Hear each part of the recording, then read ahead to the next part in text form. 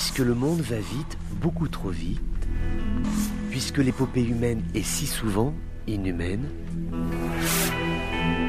le journal des colères du monde, c'est vous qui l'entendez, mais c'est lui qui vous écoute.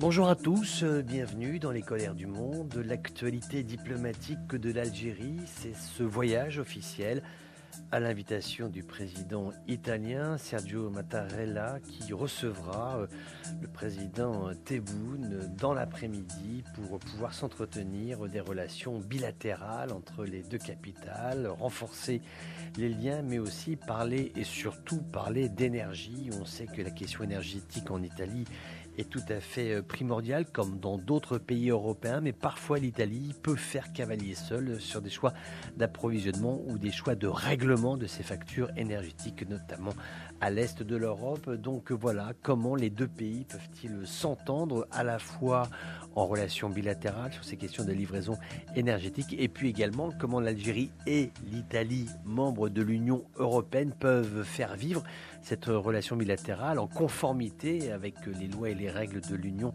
européenne. C'est tout le sens de cette visite officielle du président Tebboune en Italie. Et puis également l'Algérie, cette fois-ci sur sa façade ouest avec la Mauritanie, sud-ouest bien évidemment, avec la Mauritanie et la construction de deux postes frontières, Chaïd Moustapha ainsi que Ben Boulaïd, qui sont en cours de réalisation.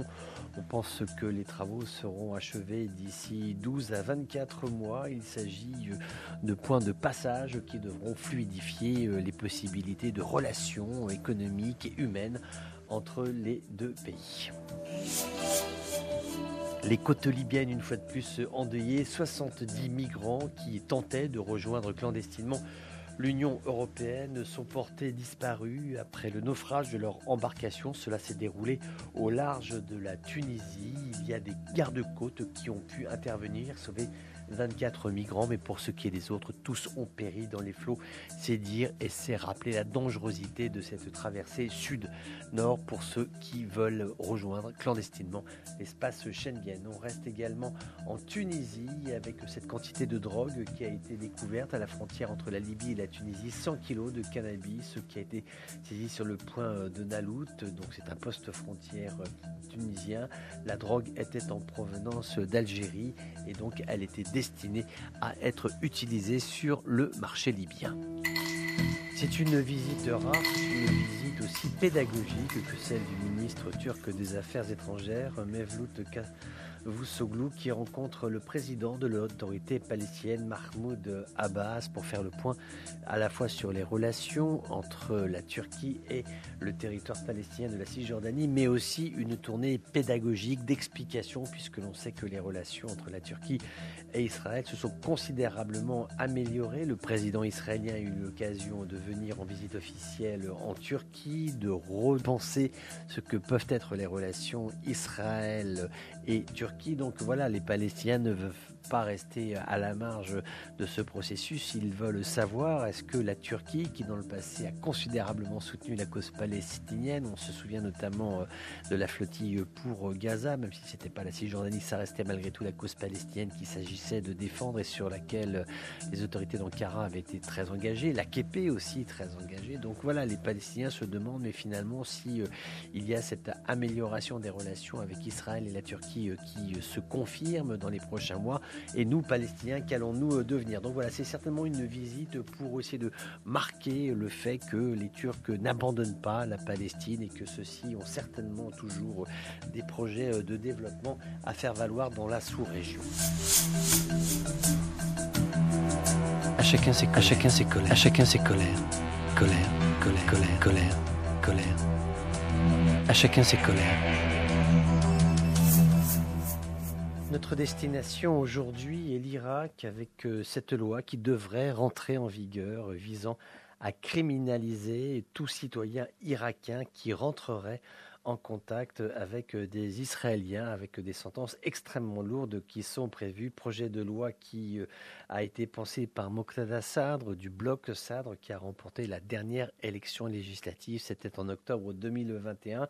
Et bien qu'ils ne réussissent pas à former un gouvernement d'union nationale pour diriger le pays, il y a malgré tout ces projets de loi qui sont là, qui sont présents et qui visent à interdire toute normalisation et établissement de relations avec l'État d'Israël. Cela donc veut dire que seront sanctionnés tout type d'aide financière ou morale qui pourrait être démontrée envers un citoyen ou une société israélienne à l'égard de l'Irak. C'est quelque chose qui est extrêmement difficile parce qu'il faut se souvenir qu'il y a une vraie communauté juive en Irak. Il représentait 40% de la population de Bagdad selon un recensement ottoman qui avait été fait en 1917 et malgré la création d'Israël en 1948, il y a toujours eu des juifs qui résidaient en Irak, essentiellement au nord, dans la région kurde de Erbil, qui était autrefois le cœur de l'ancien royaume d'Adiabène. C'est là où nombre de conversions au judaïsme ont eu lieu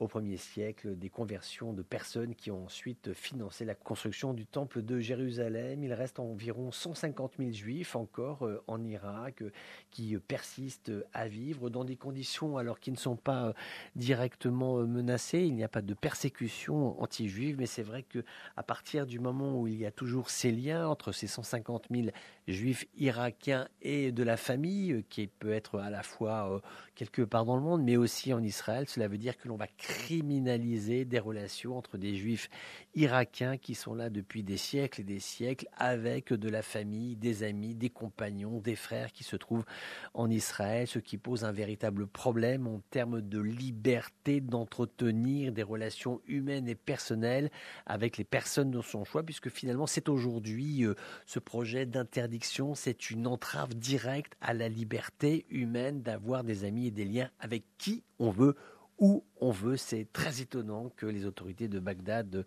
se dirigent sur cette ligne très dure à l'égard de l'État d'Israël et c'est somme toute assez peu respectueux du passé de l'Irak. Mais on peut aussi penser à l'Iran, deux pays où il y a eu dans le passé des communautés juives tout à fait significatives. Aujourd'hui, la carte du monde s'est redessinée de telle façon à ce que les gens ont des liens entre eux, qui plus est.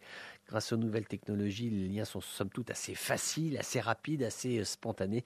Et les criminaliser, c'est là véritablement un recul pour les citoyens irakiens qui sont de confession juive et qui persistent à vivre dans ce pays qu'ils considèrent être le leur.